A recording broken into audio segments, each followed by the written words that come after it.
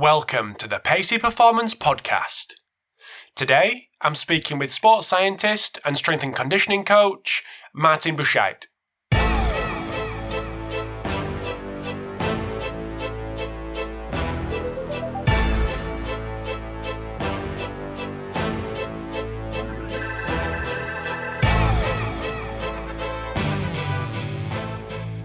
Thanks for tuning in to episode 167 of the Pacey Performance Podcast. I know I say it every single week, but I am absolutely delighted to get Martin on the podcast to have a chat. So we are, just to kind of give you a bit of a background, we're going to do a part two later, probably start of 2018, more in the training chat. But in the meantime, this episode focuses on some of the editorials and some of the papers that Martin has published, and the reasons for them, and kind of his views on a number of different areas, including applied research, the use of statistics, how they're used, and potentially a little bit of an insight into Martin's views on how they should be used in research, but also how he bridges that gap. And I think he does it fantastically with his kind of research head, but also his applied knowledge as well. So Martin mentions a bunch of different links in this episode. So if you fire over to strengthofscience.com/167, that'll give you a bit of a blurb on the episode itself, what Martin covers, but also links to all the editorials on his site, as well as obviously the link to the homepage of his site, as well as his new project, which we talk extensively about, and is going to be superb for the industry, and just needs a bunch of people to get involved as much as they can. That's why I don't believe in just dropping a report on a desk, but I believe in first of all sitting with those guys. Sometimes you can't sit in them on desk because they're too busy, or they don't think it looks good if you're the head coach to sit with a sports scientist. But you might catch them at lunch. You might catch them when they get out of the shower. That's my best window to catch coaches. When they're scratching their balls, they are super. They have nothing else to do. So when they dry themselves, they have at least 30 seconds to listen to you. So that's a very good window. But just before we get into the chat with Martin, I just want to say a big thanks to ForceDecks for sponsoring this episode today. So as you've probably heard, a bunch of guests on the podcast use ForceDecks and speak very, very highly of it. So if you are wanting a Force platform software and hardware solution, get yourself over to forcedecks.com or follow them on Twitter at ForceDecks. I interviewed Dr. Daniel Cohen, who is one of the co-owners of ForceDecks, on episode 139 of the podcast. So feel free to check that out. It's certainly not a sales pitch. Again, as I say every week, it gives you a ton of information on jump monitoring as a whole. Also, big thanks to Vald Performance, makers of the Nordboard, Groin Bar, and all new Human Track. So over the last couple of weeks, I know the guys from Vald have been on the road showcasing Human Track to a bunch of baseball guys and tons of guys in America who have been wowed by the motion capture system that has been brought out by Vald Performance. So if you want more information on Human Track, go over to valdperformance.com or follow them on Twitter at valdperformance. So over to the podcast with Martin. Hope you enjoy, and as always, would love any feedback. Thanks for tuning in to the Pacey Performance Podcast. So absolutely delighted this evening to get Martin Buchheit onto the podcast. So welcome to the podcast, Martin.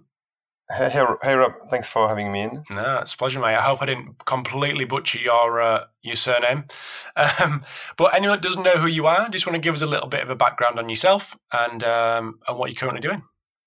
Yeah, sure. So to make short, let's put it this way, that I've always been super passionate about training, and since my early age, I just loved training myself and learning about strength and conditioning in overall.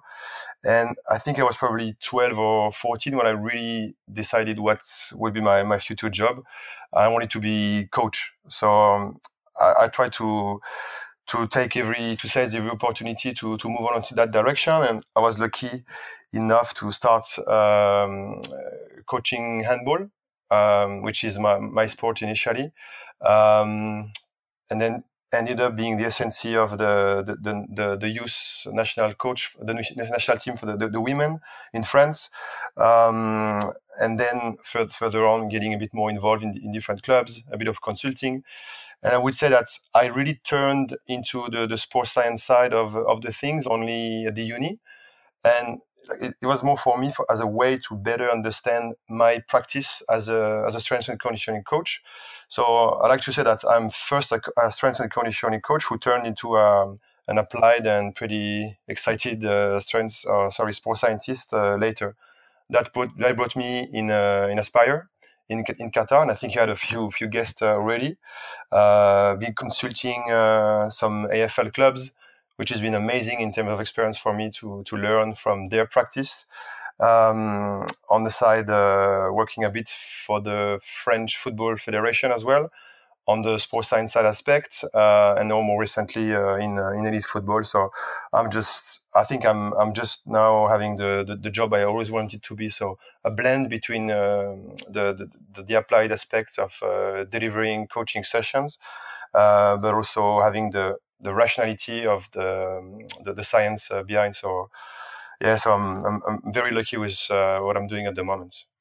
Do you think that's something missing in people that are coming out of university, whether it be with an undergrad, master's, PhD, in boxing themselves as a sports scientist, that they haven't or aren't interested, or for whatever reason haven't been in the gym, don't enjoy the coaching, don't enjoy being in front of the players?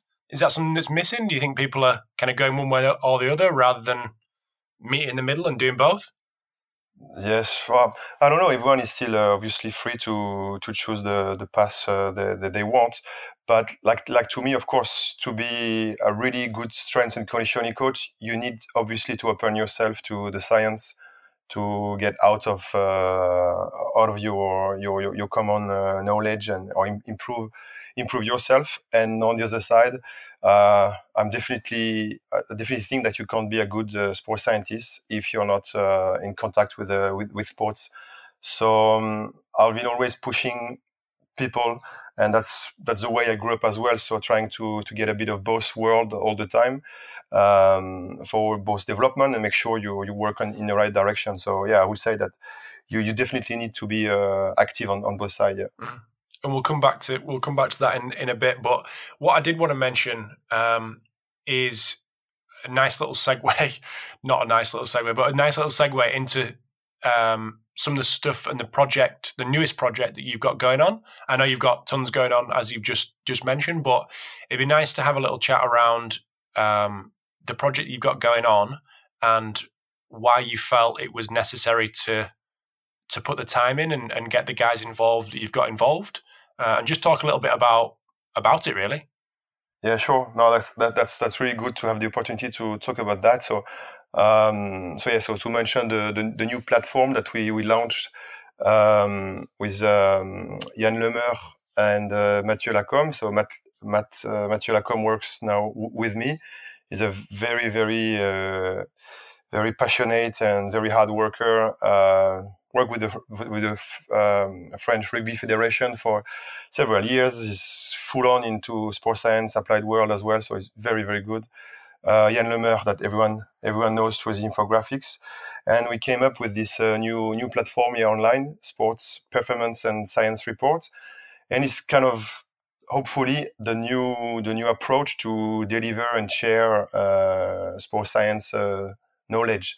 But let's say, if you want a bit of history behind that, it's something that I think we had all in our minds for a while. Could be Yann on his side, could be myself, and I'm sure a lot of people that actually listen to the podcast as well. Just having the feeling that the way research is actually processed, conducted, and delivered is that probably not good enough. And it's been maybe the more and more I've been in contact with coaches and in the elite business, you just realize that we were just missing so much the reality. Like I've been with coaches, and I said coaches on our side, on the good side, who will be interested in research, put it this way, because I can comment as well on the other type of practitioners which are a bit less open to what we might offer to them.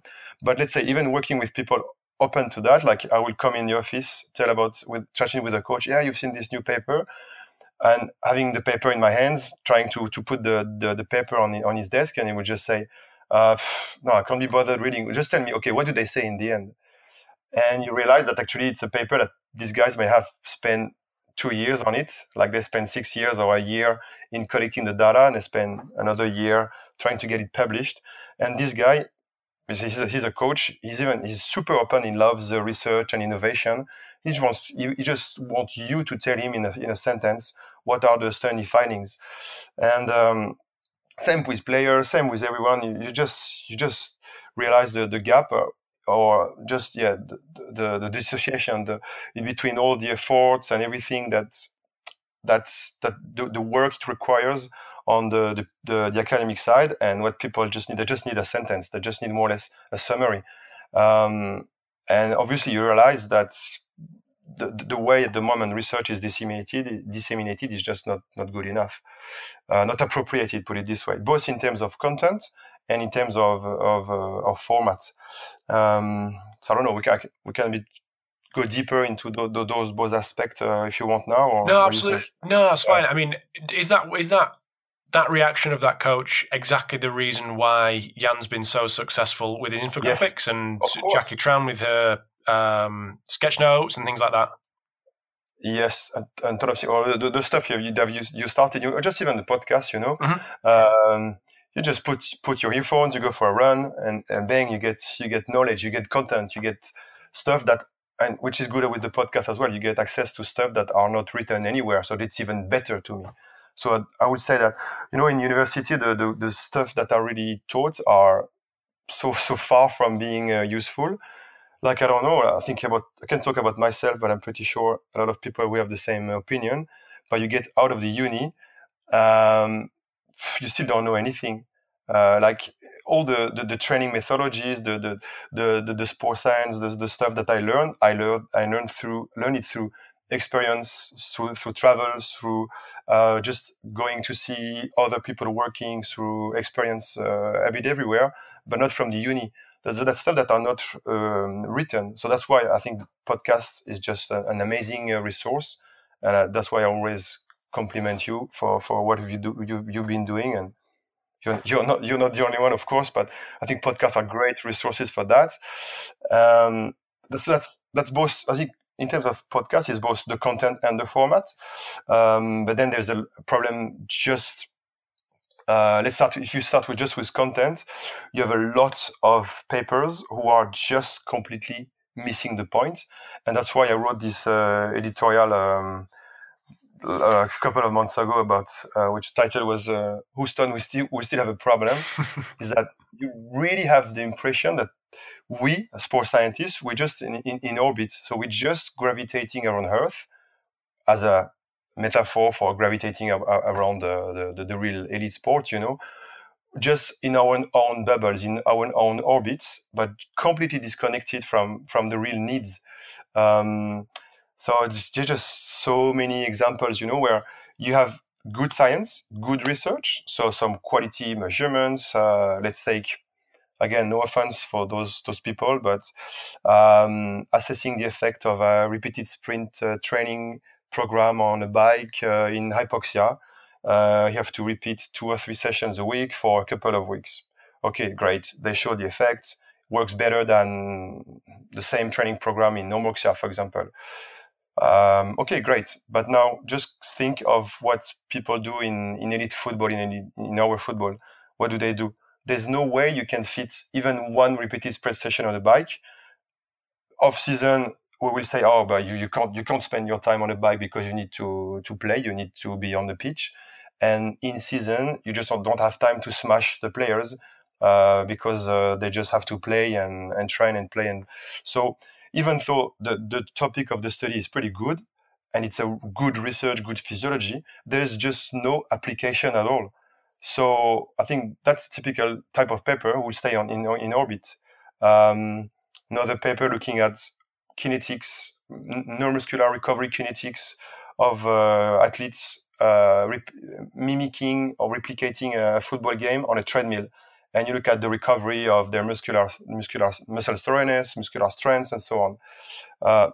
Again, very good research, but you're just missing that on a treadmill. You don't get the eccentric phase, you don't get contacts. So as a practitioner, what can you do knowing the kinetics of the recovery after a run on a treadmill? Nothing. And it's super good research, but it doesn't bring anything to the practitioners. And I think that's when you have this kind of research, as like for my role at the moment, as a kind of sports scientist, performance guy on the field with coaches and athletes, you just discredit yourself, because you can't even send them such papers. They will look at you and say, okay, you guys, you spend your time doing this kind of research, but you're hopeless. This research is hopeless, so you're hopeless too, you know. And that's a big problem with this the disconnection. It's and obviously there's a lot of things that should be implemented to overcome this, or to get better on that. But it comes a lot for the overall attitude of researchers themselves. They just probably sometimes think too often that they're just too good to need, that they don't need to even ask anyone to what they need. Like I like to say that sports scientists, me included at some stage, we spend our lives and energy to build a spaceship, but we never requested or asked to land on the moon. So I think that's the best example as well. Mm-hmm. So what is in the mind of the researcher when? So talk us through that process. So you mentioned that you may have done this in the past, which is quite nice because we can actually talk about you rather than hammering other people. Yes. What's the process you went through? So looking back at the papers that you wrote, what's the process you went through to get to the question that you thought needed answering without actually thinking about the practitioner that you now are? You know, how did you get to write the paper, even though you knew it wasn't for you now? You know what I mean? No, sure. I think there's two caveats of that. The first is you are just thinking as an academic. Mm-hmm. So that's probably the further from the field. And you just think papers, publications, journals, impact factors. So you have good data. You have the feeling that it's something like you use a super machine. You use, transcranial stimulation. No one has that. And you say, okay, a swimmer never got disanalyzed when he farts in the water. Okay, let's measure that. and you know it's going to be published because no one in the world has access to those swimmers and those technology. And it's going to be published, and you might publish that into G-Physiol, and you're super happy. So it's kind of a competition into this world. So fair enough, but don't expect to go and see the swimmers and tell them their studies, you know, your results. But that's a bit too far. But there's still a lot of people happy with that, and that's if for them the goal is not to help people on the field, is to get more paper and higher impact factors. So I think that's one category, and we don't even need to talk more about that category. I think the worst category, put it this way, is those guys, me including, often thinking that we're doing good research, good sports science, but thinking that we know enough about the field. We think that we know enough about the needs, and we say, okay, I'm sure these guys will be happy with knowing that if you repeat sprint, or I don't know, and you see an opportunity with data you have. There's stuff I've been involved to, sleeping patterns. Okay, I'm sure people will be super happy to detect their sleep stages so that they know if they slept well or not. That sounds useful, put it this way, if you're in a lab. Okay, so let's do a study. Let's look at heart rate response when they change from slow wave sleep to REM. You find out that every time they change the sleep stages, they switch from one stage sleep to another one. They get a high arousal, and heart rate peaks to above 140, 150 beats even when you're sleeping. Pretty cool finding. No one would expect that your heart rate increases so high when you sleep. and you say, okay, we have something to detect sleep with a heart rate monitor. So you think you've done something super good, but then you work in a club and you just try to find someone willing to sleep with a heart rate monitor, and after 6 months you haven't found 2 players willing to do that. In the end, you have a super idea, but it's just not impossible to implement. And that's stuff I've done, for example. So I just shot myself a bullet in the foot because I thought I had a good idea, but at this time I wasn't working with top players, and I just thought that they would do it, but they're not willing to do it, you know? So what advice would you give to researchers to try to bridge that gap? Because I know we had, there is stuff going on, obviously, out there. Ben Jones at Leeds Beckett, who came on the podcast, Leeds Beckett linking in with Leeds Rhinos in Super League and Yorkshire Canig in Rugby Union, that type of thing. But is that going on enough? That's clearly not going on enough. What do these researchers need to... But by the way, I really, really enjoyed the Ben Jones podcast, and I've seen his talk on one of the Catapult conference, and that was brilliant. So, and there's a lot of others. I'm sorry if I don't cite everyone, but there's a few other really good stuff on that. I think it goes back to the overall personality of researchers in overall, is that just take the time and accept to understand or accept that you can't understand everything on your own, and accept that you probably need to make contact with people in the field, at least to get an idea of what they really want to know or what their needs.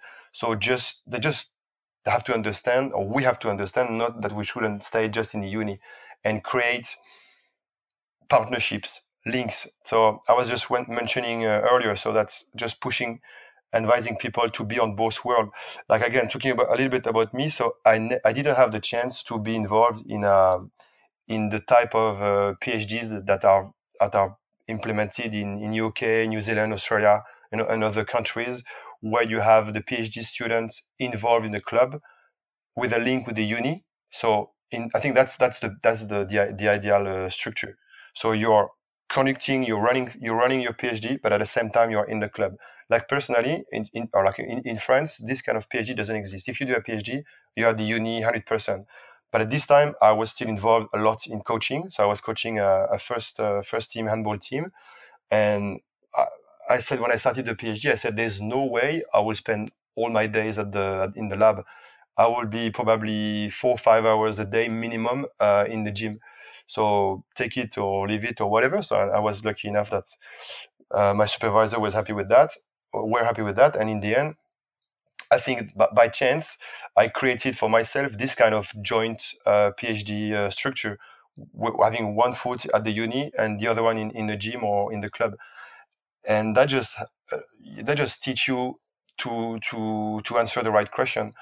So as a student, that's definitely the way I would definitely suggest people to build their scholarship.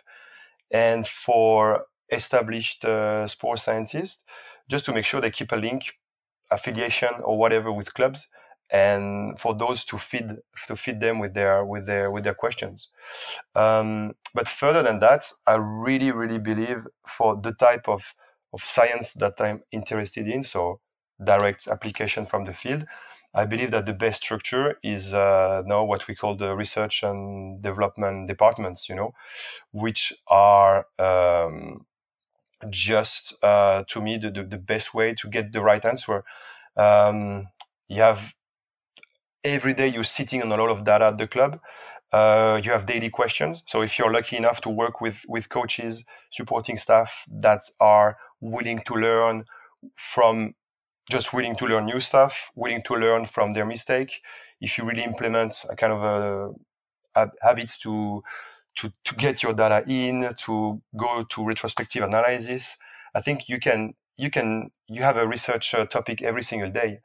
And hence, if you have people at the club able to do that, it's gold, Could be a research paper every day. And that's another question, but at least it's a good research paper in sense that that's something that it's relevant. And that's probably what we're trying to, this kind of research that we're trying to attract in this our new platform, the Sport Performance and Science Reports, with my French mates, is that we really designed and like the guidelines and the way the journal is structured is just more or less an abstract figure table. It's an extended abstract and a few figures. It fits on 1 or 2 pages, with the idea that people in clubs, even if they don't have a super organized or well-structured research and development, and I've been working with almost hundreds of sports scientists in different clubs through friends, consulting, visits, or whatever. And I know that in every single clubs, especially you take UK football, AFL, these sports scientists are just super good. They know to create reports. They play with the data. They do a bit of stats. They do research on a daily basis. So what we hope is that, because of the format is not too much restricting, that they will just hopefully find a few more hours and be able to submit something to the platform. Because again, I believe that writing an abstract, putting a few results together, drawing a figure, that's accessible to every sports scientist in a club or in a federation. So they should be able to send some data to us, and hopefully this data should be the most relevant and the most useful for the community. On top of that, go ahead. You crack on. No, and on top of that, there's no reviewing process with our platform. So you just submit, it's accepted almost directly, as long as paper fits in the guidelines and conform with the format. It's published directly. So just please, for all the listeners and everyone, I would, that's an official advertisement, guys. So if you are a sports scientist in a club, you're sitting on super good data, you have a lot of super cool stuff. So please take 4 hours, 3, 4, 5 hours a day, put an abstract, send it to us, and the day after it's published. It will be reference. So that's not something sitting like it's supposed to have a bit more value than just a blog, because it's reference, and you still, so people, especially academics, will say, I can't be bothered sending anything to you guys because it's not peer reviewed, so there's no value. Fair enough, but that was our goal as well, because I've been sick, or we've been all sick, to have to wait 16 months or 18 or 2 years to get to see a paper finally in print. So with that, you submit, and 2 days after it's printed, so that's very good. So we kind of cutting the reviewing process, but still, and I think that's a very important point, papers are open for comments. So anyone can comment on the papers once published and just tell how bad or good or cool or everything should be changed, and that's open. And us as editors, we're just trying to ensure that if comments are posted, that the authors will take into account these comments and eventually correct the paper accordingly. So you may have papers, version 2, version 3, just because they've been evolving. And I think in the end, that's even better than a normal journal paper, like a typical journal paper, because being editor myself for several journals, you can't imagine how sometimes the reviewing process is just, it's a pain in any way. You never find anyone willing to review, and sometimes you just get papers reviewed by, in the end, one reviewer, and he's been so late, and you send him reminders 5 times, and if in the end he just sends you 3 lines saying, okay, the paper is okay. And I think that's sometimes how crap papers get published, and they're going to stay crap. And just because they've been through, people will think that they're super good, irrespective of if they applied or not. But now I'm just talking about the science, is it good science or not? And you get a lot of stuff published which are not good science because they just went through by luck through the reviewing process, and they will stay like that. So our argument is that with our platform, because people can comment post-publication, if it's crap, you may have the chance that the paper might get improved through the comments. So in the end, the fact that it's still that you can modify, it's something that can be changed. You might end up by having something on the long term with a higher quality. See what I mean? Mm-hmm, absolutely. No, 100%. Sounds great. So people need to just get in touch with you, or just send it straight through as long as it fits the guidelines. As long as it fits the guidelines, Yes, fire like it. everything. Yeah. And having discussed that with you, Rob, we may have on the top of that trying to link our abstract with your videos as well. Absolutely, 100%. That's in the pipeline. So that's amazing. That's amazing. Yes. Absolutely. I mean, for me, it's just adding another dimension to the written word, and people can access a video, whether they're, I don't know, making the tea or not in the car because they have to watch a video, but if they're a passenger in a car, they can watch it, and just, it doesn't have to be written, but it just supplements the work that you guys are doing. So hopefully it's complementary rather than instead of. Yeah. So, and as I said, it's about both the content and the format. Of course. Because having the idea, maybe I repeat myself a little bit, but having bad content, we're going to stay in orbit. Having good content, but not appropriate format, we're still in orbit either as well, Of course. So you need good content. That's with data coming from the clubs, with questions coming from the field. You improve the content for sure. And then the format, audio, short, very short report, 1-2 page. Even my busy coach might have a look at least to a 1 page, while you won't have a look to a full paper. Obviously, infographics. And there was a pretty cool paper as well in one of the Aspetar journal from Christian Barton. And he wrote something a bit similar in the British recently, where he said something like it's not anymore publish or perish, but it's being visible or perish, putting a lot of emphasis on social media, infographics and everything. And that's key, you can be, but killing yourself, spending 3 years on a PhD, even though in that case you've done super cool and helpful and useful research, but if it just stays on a journal which is not open access, no one will read it, and that's just it's a tragedy. Such an amount of energy, and no one able to read it. It's a pain. So that's why, as I said, you guys doing an amazing job with the podcast, the audio, and hopefully our report will be something helping on both hands, helping people to write something when they're too busy or don't have the skills to write a full paper. So better content submitted, and because of the easy format, something that gets read easily as well. And that's why we had before the launch of the platform, we had a big picture of a rocket or a spaceship written back on Earth. So everything, back on Earth, back from the orbit. That's the main idea. That was the main idea. Just going to take a very quick break in the chat with Martin. Hope you enjoyed part 1. In part 2, you'll hear Martin taking the mick out of me for the introduction to the podcast, which I'll let Martin off, given that he's given up an hour of his time to chat so openly about his views and his experiences.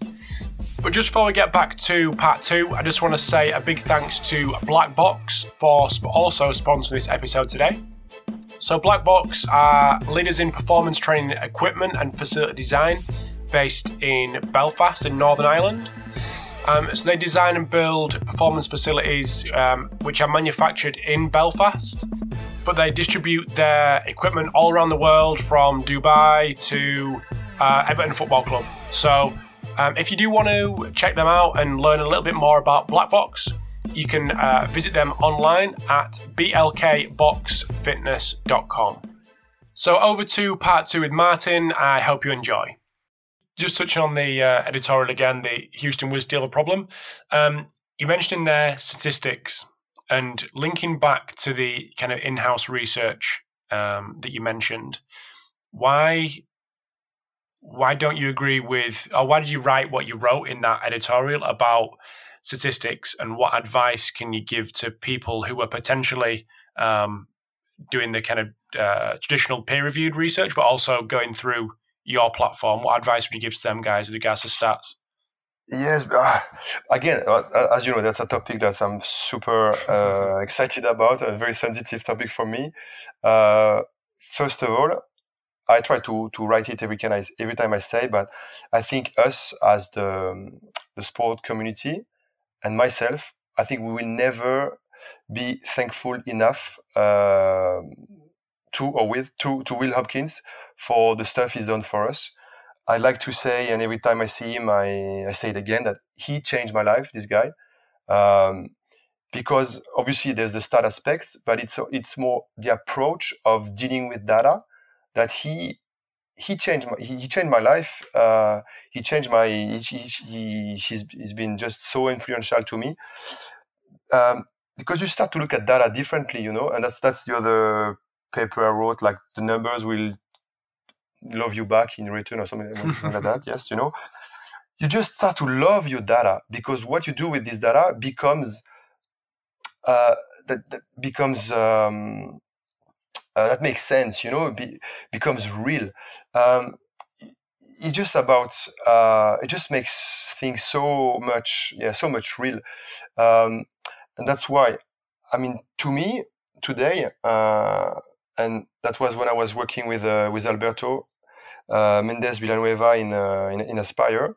I was just starting slowly to get into that, and it was just so super complex when you had anyone able to help to explain you the stuff, and you just try to learn by yourself online, and it's just so complex at the start. Read this paper in 2008 from Franco Impellizzeri, and he's showing some gray bars, some dots with error bars. The dots is outside the gray bar, he's happy.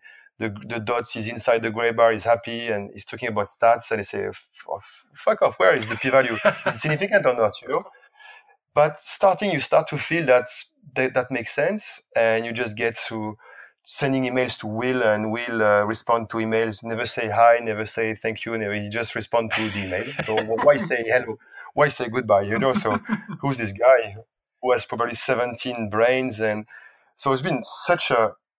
And believe me, it took me years to really understand, and I still don't understand everything. I'm more a user, I know how to use these spreadsheets, but I don't really understand everything. So it took me too long, but it took me a lot of time. While I would say that the PhD student that I co-supervised were probably more lucky, because they had me to translate. So they learn in 3 months, what took me 3 years to learn. Good on them.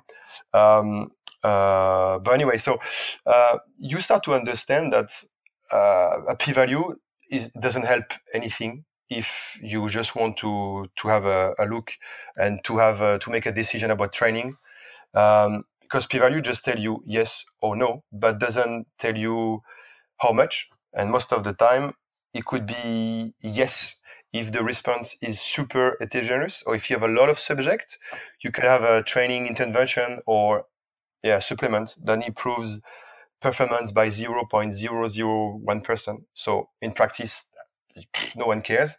But because you had a lot of subjects, you're gonna say, it works, and that's pretty misleading.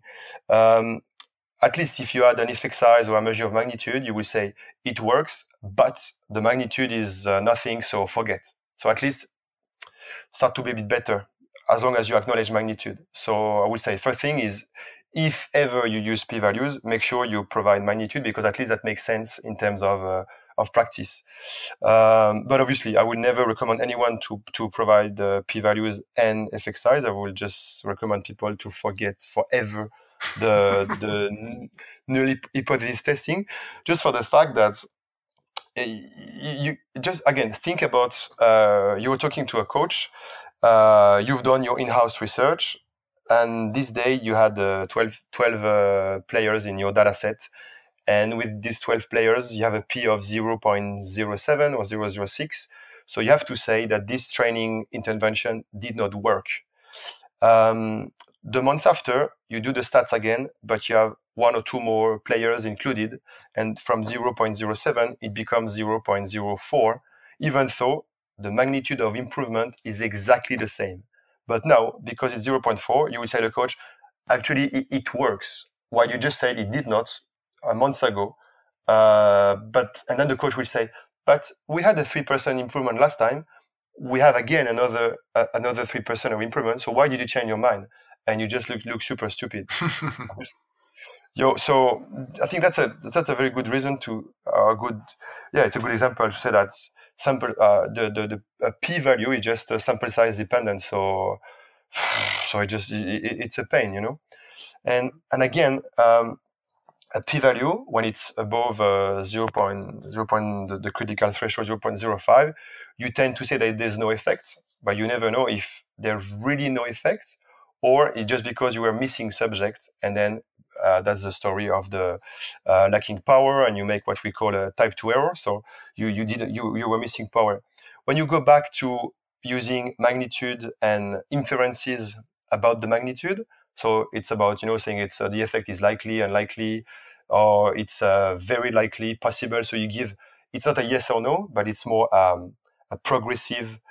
With the higher the likelihood, the higher the likelihood of having a true effect. With a p-value of that is not significant, you will just say nothing happened or there's no effect. When you go back to magnitude and inferences, you will say there's unlikely an effect because the magnitude is too small to be meaningful. So my supplement improved performance by 0.2%. So it's a clearly trivial effect. So there's no effect. And then you can say it's clear if the confidence interval is small enough, or it's unclear. But in that case, you're not saying there's no effect. You're just saying it's unclear. It means that I'm not confident enough in the decision because I don't have enough subject. And that's way, way more honest rather than saying there's no effect. You're going to say, it's unclear, so I won't pronounce myself. And I think it's way more honest. I don't know if it's, I understand. Yeah. And I think, again, Will was saying null hypothesis testing is, what is it that? Misleading because of all the caveats we just mentioned. It's misleading. Magnitude-based inferences are probably harder, but way more honest. And I just totally agree with that with him. That just gives sense to your data. And then in terms of reporting, instead of saying it works or not, you could say it's possibly working or it's very likely working as well. That's just a different message as well. And I think practitioners can understand that. So there's just no way, I think, as I said, in 2010 with Alberto, we said that we won't publish ever a paper with a p-value. And I've been withdrawing papers because that happens so often that you just send a paper for review. And that's another blog that I put online. It's called you see my comments, something like that, where I just copy and pasted the thousands of comments I had from reviewers who were just asking me to report some stats in the manuscript because they couldn't see a p-value. And it cost me a lot of rejections. And I even, as I said, I withdrew papers sometimes. They were just about to be revised. And editor were kind of asking, okay, good paper, guys. Can you just change the stat and provide some p-values? I say, no, sorry, I'm not publishing the paper, so withdrawing the papers, I think you have to have a bit of balls to do that. But if you really believe in something, you have to do it completely, And I fight it with a lot of coworkers, just because they didn't agree with me on that matter. No, let's keep the p-values because otherwise we're going to struggle to get the paper published. Okay, that's your problem. Just take my name off, and I've done that often as well. So you have some papers where I've been involved, I've been collecting data, I've been writing the papers, but my name is not on the author list because they were still pushing to have a p-value, And I think that's the only way. If you believe in something, just do it, So while we're on that topic of stats and the kind of presentation style, another editorial of yours, Want to See My Report, Coach, which I thoroughly enjoyed. Thank you. Talk to us a little bit about, this is going on the more applied side, how we then present that data to coaches. What's your experience and what's the advice from you to practitioners out there? Yeah, so I'm far from being an expert in data visualization, but I would say it just comes more from experience. And again, advice is from Will, I've been used to report, bar graphs with the labels written vertically. underneath, and he will just tell me, I can't just tilt my computer screen to read what you've written. And say, okay, fair enough. So just make sure that everything is written is horizontal. Good point. Then obviously bars versus reporting individual points, dots, that makes sense. Make the most of colors, make the most of the simple rules, like if it's different subject, you can't draw a line between them. That doesn't make sense. You should keep lines for trends, time series, for example. So there's a lot. There's some aspects that are just common sense or linked to the type of data, discrete versus continuous kind of stuff, and then it's more things that can be changed based on who is going to receive a report, for example. So there's a coach I was working with. He really wanted colors everywhere because he loved colors. He wanted tables because he loved numbers. And then the coaches, they can't give a shit about a number, but they just want graphs and trends. So I think after the general rules that are a bit common to every type of charts, you have to just again enter into a communication with the people that receive the reports. Could be a coach, could be a physio, and just ask them what do they want to see. And I think that's not harder than that. But that's why I don't believe in just dropping a report on a desk. But I believe in first of all sitting with those guys. Sometimes you can't sit in them on desk because they're too busy or they don't think it looks good if you're the head coach to sit with a sports scientist. But you might catch them at lunch. You might catch them when they get out of the shower. That's my best window to catch coaches. When they're scratching their balls, they are super. They have nothing else to do. So when they dry themselves, they have at least 30 seconds to listen to you. So that's a very good window. So ask them what they want. And other players have been working. Yeah, some of them, they just want numbers. They want to know if they run 33 meters more or less than last time. It has to be super, super precise. And others, they just can't be bothered watching a piece of paper. They want to listen. They want to hear what you think about the data. So just adapt yourself, but for that, you need to be immersed. You need to be with those people. So it becomes more a social aspect of the thing, getting a connection with those guys to understand. And again, I was talking earlier about that I unfortunately didn't learn enough through my studies in the uni. That's another aspect that it's completely overlooked. How do you deliver data to coaches, athletes, or supporting staff? You have to make your own strategy as well. Time, experience, obviously, humility. Imagine you've spent 3 days, 4 months, or you've been working on a certain report that you think is super good for years, and then there's a new coach coming and say, don't understand your report. You have to swallow and say, no problem, let's change the report. You have to accept that. Otherwise, you're just going into a wall and you won't read the report anyway. So it's sometimes difficult, when you spend so much energy in something and people just don't like it. You have to accept that, Mm-hmm. Which leads me on very nicely into another editorial of yours, looking at personality types. Now, I'm sure there's part tongue-in-cheek with regards to this editorial, but why did you feel the need to write that? And I know you've touched on it right at the start of our chat, but why did you feel the need to write on that? Yes, so that's just a short story on the side. So I caught up last week with my former PhD supervisor. I had two co-supervisors, two ladies. One was a doctor, doctor nutritionist, super excited about stats. She really gave me she gave me the will to always do better, to set standards super high. She was very hard with me, but she gave me this drive to do better, or trying to, obviously. And the other lady, way older, she was kind of half of another mom or another grandma. she had just an amazing personality, and she was just kind of helping me to swallow the pills from the other supervisor. She was just super nice.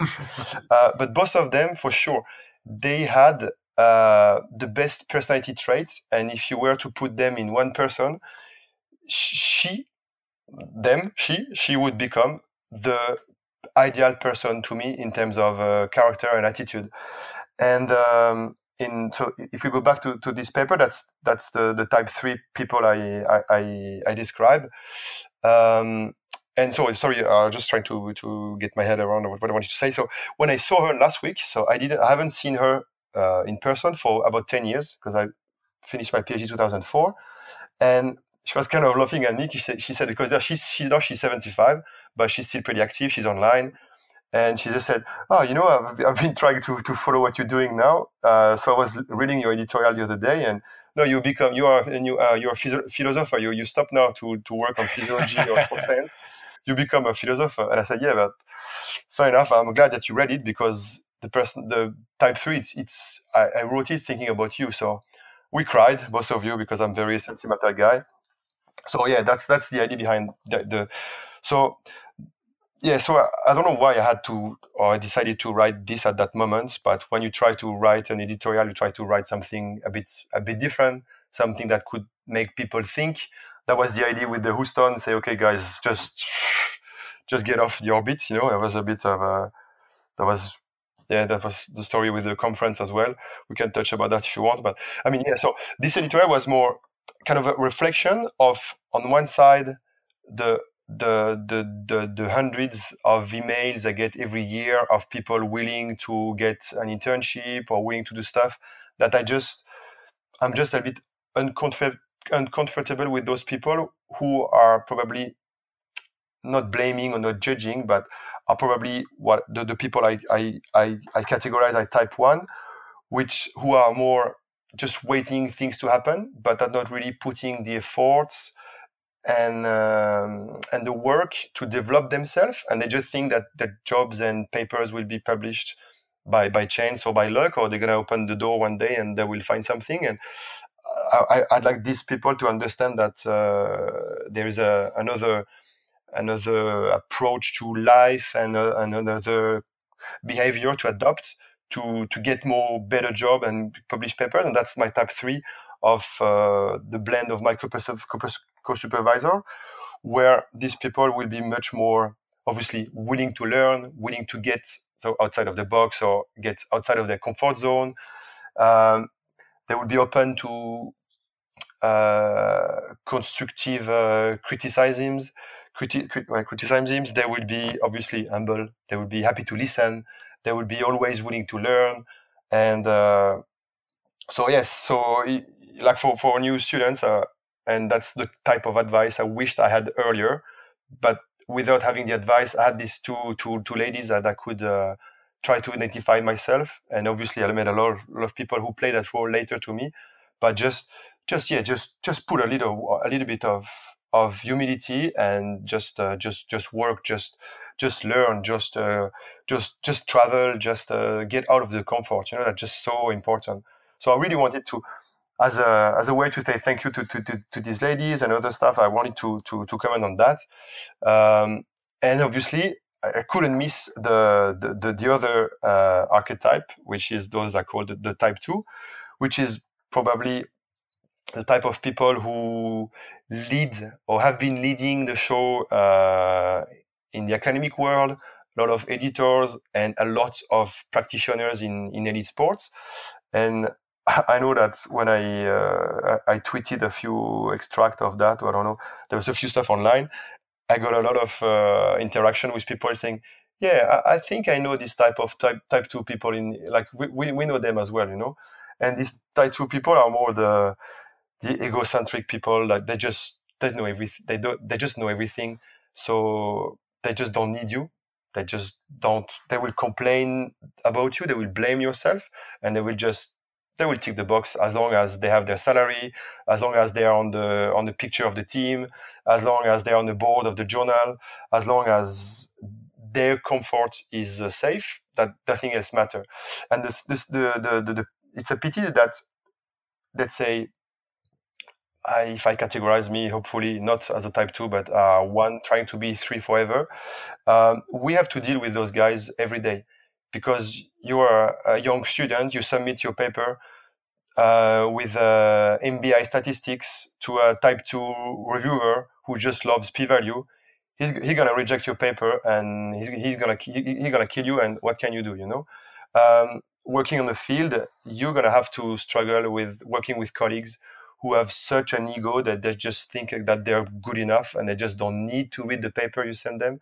They just don't need to talk to you because they've been working here for 10 years or 15 years, and they know how it is. And we have to deal with those people, and it's just hard.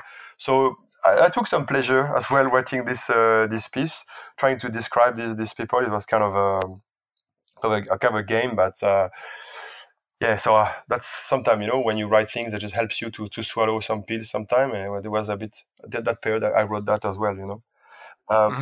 Yeah. So with the emails, the amount of emails that you get, what would impress you? Would any email impress you? What would have to be on there for you to go, okay, I'm interested. I like what I'm hearing. Good question. I think you like to see more than just I've done a master, I've done that. You like to see a bit the personality behind that. You like to see the energy, the curiosity. So like you got CVs like I was born in this city, I've done my master in this city, I've tried to do an internship in this city, and now I want a big job. And then you have another one who's been traveling the world, who speaks 3 languages, who's been and before doing sports science, he worked. He's been counting the trees in Malaysia. You say, okay, this guy, at least he has some. There's something different. He's interesting. Yeah, of course, he got out of the box. Especially, when you see in every university, every year you get thousands of students graduating, and everyone now has not a PhD yet, but everyone has a master. Everyone has done a strength and conditioning course. So getting out of the uni, you can say, when you get your master, you say, oh, I'm one of the 3,000 this year. But if you want to stay in your city, it's only one club in your city. So how can you make it? It's just impossible. So you just have to travel, do something. And on the different things that, if I can talk again, not selfishly at all, but just talking a bit more about me as well. One of the things that I completely overlooked until recently was the importance of the language. Obviously, I try to speak English with as I can. French accent, I will never get rid of that. I thought one day I would lose it, but no way. Nah. At least English. But I really wanted to start to be better in English. Not when I was in college or earlier. It's when I started really to coach, like I was in my 18, 16, 17, 18. And I just realized that if I wanted to get more information about coaching, about conditioning, I had to read some papers. And in France, we are definitely way, way behind other countries. And the literature, the coaching literature in French, it's almost nothing. It's zero. So if you want to learn something, you have to learn to read English to start with. So I developed my English because I wanted to read papers, because I wanted to be a better coach, or even coach myself. I mean, a bit of both. And so that's how I got into the English. And back to recently, so changing coach, whatever people I work with now, I had to work with Spanish people. So I decided to start to learn Spanish, and I just can't. I'm just so happy now to have made that decision, because now I can kind of read stuff in Spanish as well. And I found out there's a lot of really good blog on training in Spanish. So I get access to new contents that I didn't have access 2 or 3 years before. And it's just so cool, so exciting. If I had more time in my plate, if I didn't have the family that I just love to spend some time with them, with my kids and my wife, I would probably start to learn Japanese or Chinese, because I'm sure those guys, or Russian, they have published so many stuff in their language that is still not accessible to us. And again, if you want to learn and grow, you have to find ways to get access to the information, and through language, it's a very good one. So, like I was talking about Alberto Mendez when we spent 5 years together working in Aspire.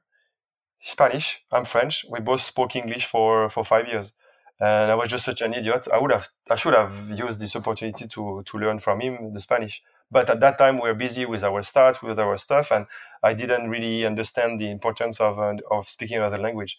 But if I could go back, I would speak. I would start other language in college already. You know.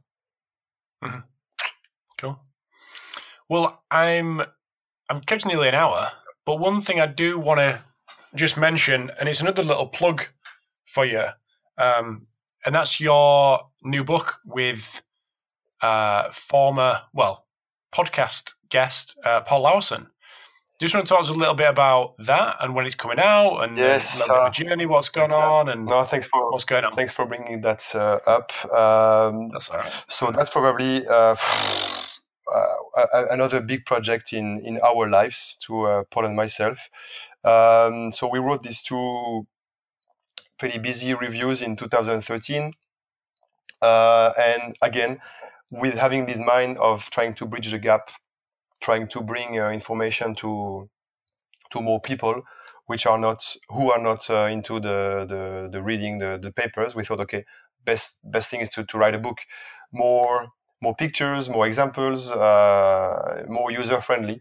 So it's more or less a big project where we have these 2 reviews put into 10 chapters in a friendly, accessible way. Plus, and I think that's even better, or obviously way better than what we do, is that we have 20 invited, 20 invited elite coach or strength and conditioning working in elite performance to write a chapter about how they implement high-intensity training within their own sports. And we've just been so lucky, so gifted to get a yes from most of the people we contacted, going from trying not to forget everyone, but we get some pretty cool stuff from the Spanish crew, Lorena Torres, Xavier Chilling in basketball, James Fernandez, amazing stuff on tennis. We have Carl Peterson is cricket, baseball, Robert Butler. We have some American football, middle distance running. That's one of my former teacher at the uni, who's been coaching from the French national runners. Amazing chapter, middle distance.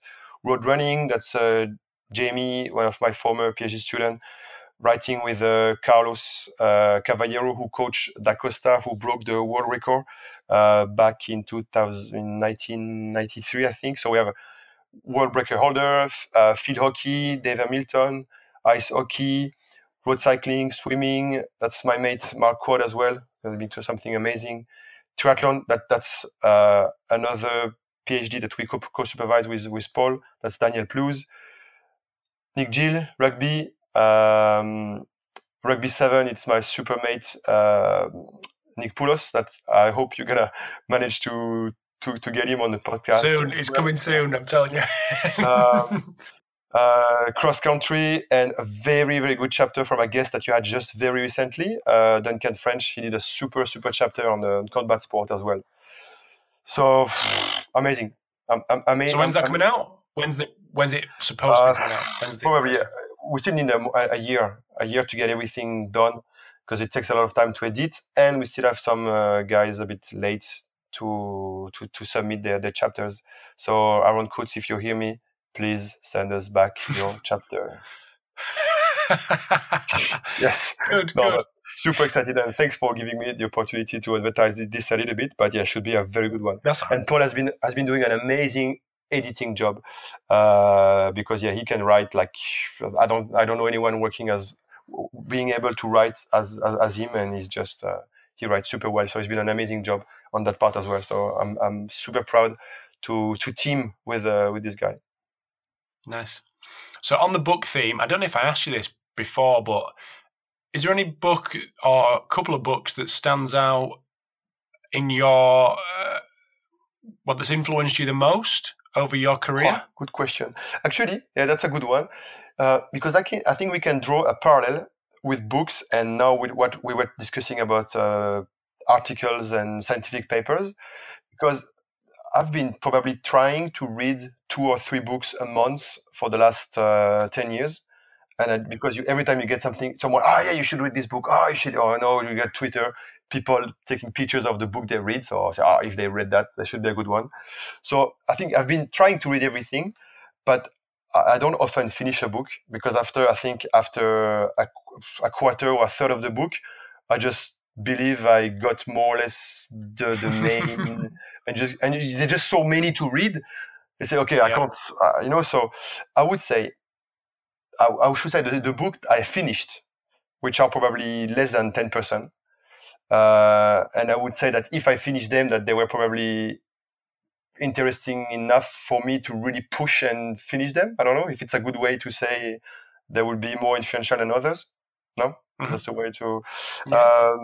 So I finished... Last year, I finished... what do you call that? The Checklist Manifesto. Yeah.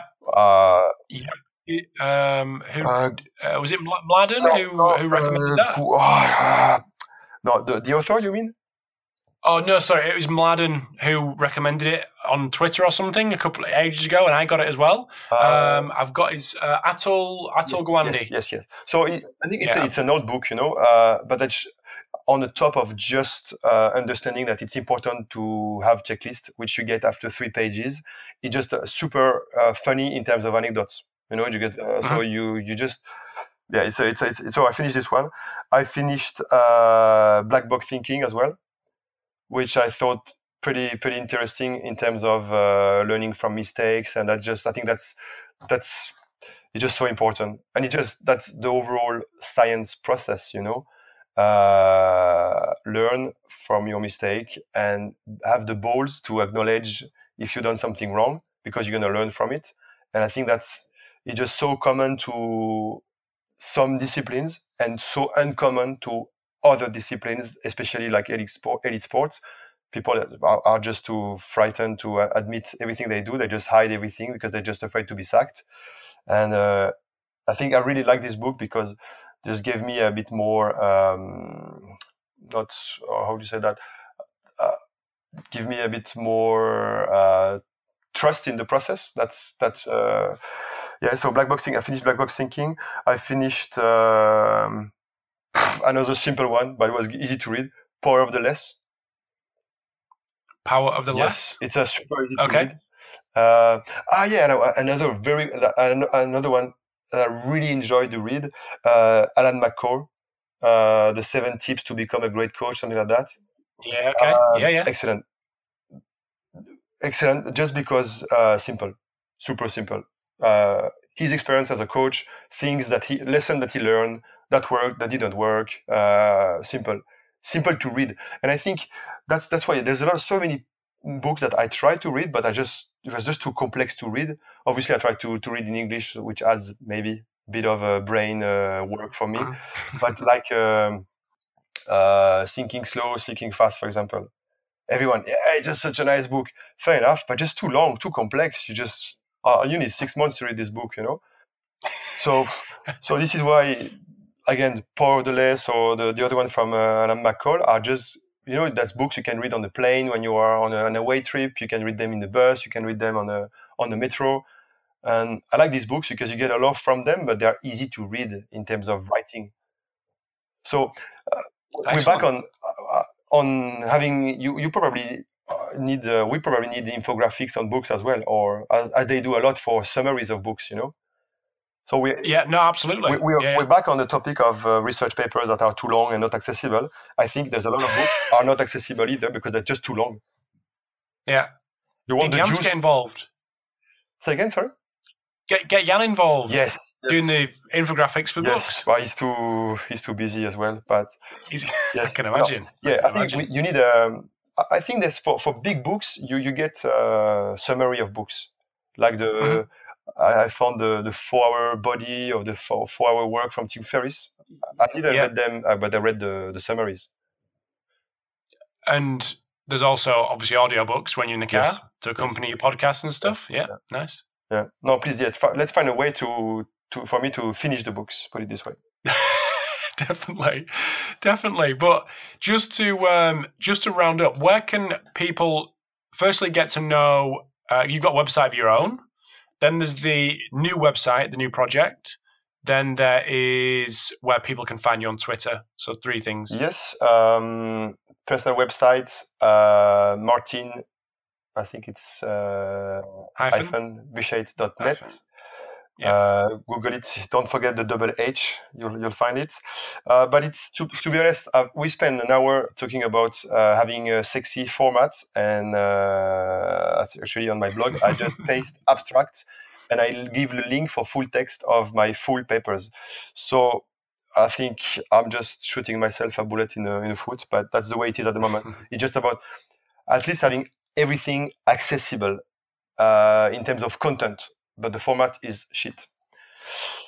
But that's it. So better in terms of format and everything. That's the new project of our lives with Jan and Mathieu. So that's sport performance. Sport. No, what's the exact title? Sport performance and science. Sci.com. SPSR. So please submit. Please read what we've done. And then what was the last? Twitter account. Mart1Buch8. Again, I think that's Googleable, I guess.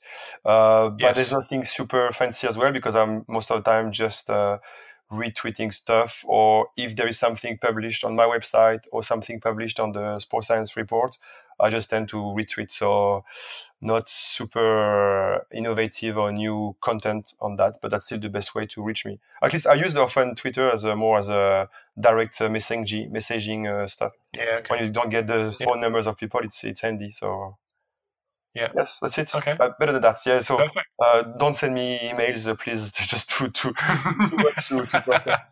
I think Twitter notes is good. Or no, obviously no. I'm kidding. Obviously, I'm trying to respond. Obviously, no. I don't want to look like I'm too busy. I have too many emails because people love me too much. So no, nothing that at all. No. But, no, absolutely not. No, I try to have an inbox zero. So it's just impossible. Absolutely. But it's just impossible. That's another in the orbit. The concept is good, but you never make it. Never get there. Impossible. Never get there. Sweet. Well, thank you very much for giving up your time, mate. Really appreciate that. No. And I'll make sure all the numerous links that we've mentioned are on the website, so people can get links to your different editorials, website, new website, your website, Twitter account, etc., all be on the site. Amazing. So people can get easy access. No, super cool. Cool. Well, thanks a lot. No problem. Pleasure. Not for talking with me because that's selfish, but thanks a lot for what you do, for the podcast, for the, as I said, the new content, and everything. And every time we see each other, as you know, I like to hear the welcome. That's the special. Oh, excellent. I do get that. Yeah, I do get that quite a bit, especially from mates taking the piss. No, I like it. No, it's good. No, I like it. No, it's all good, mate. All good. Well, thanks a lot for giving up your time, and we'll definitely be speaking. Soon. Cheers. Yeah, thank you. Bye. Cheers, Martin. Bye. Thanks for tuning in to episode 167 of the Pacey Performance Podcast. Hope you enjoyed the chat as much as I did with Martin. So it's incredible and really humbling to get someone like Martin on the show who's got incredible experience in the field and also in research. So massive thanks to Valve Performance, ForceDecks and Blackbox for sponsoring this episode today. So you can check them out at valveperformance.com, forcedecks.com and blkboxfitness.com respectively. So thanks again for your support. Hope to bring you some more amazing guests in the next couple of weeks, and I will chat to you soon.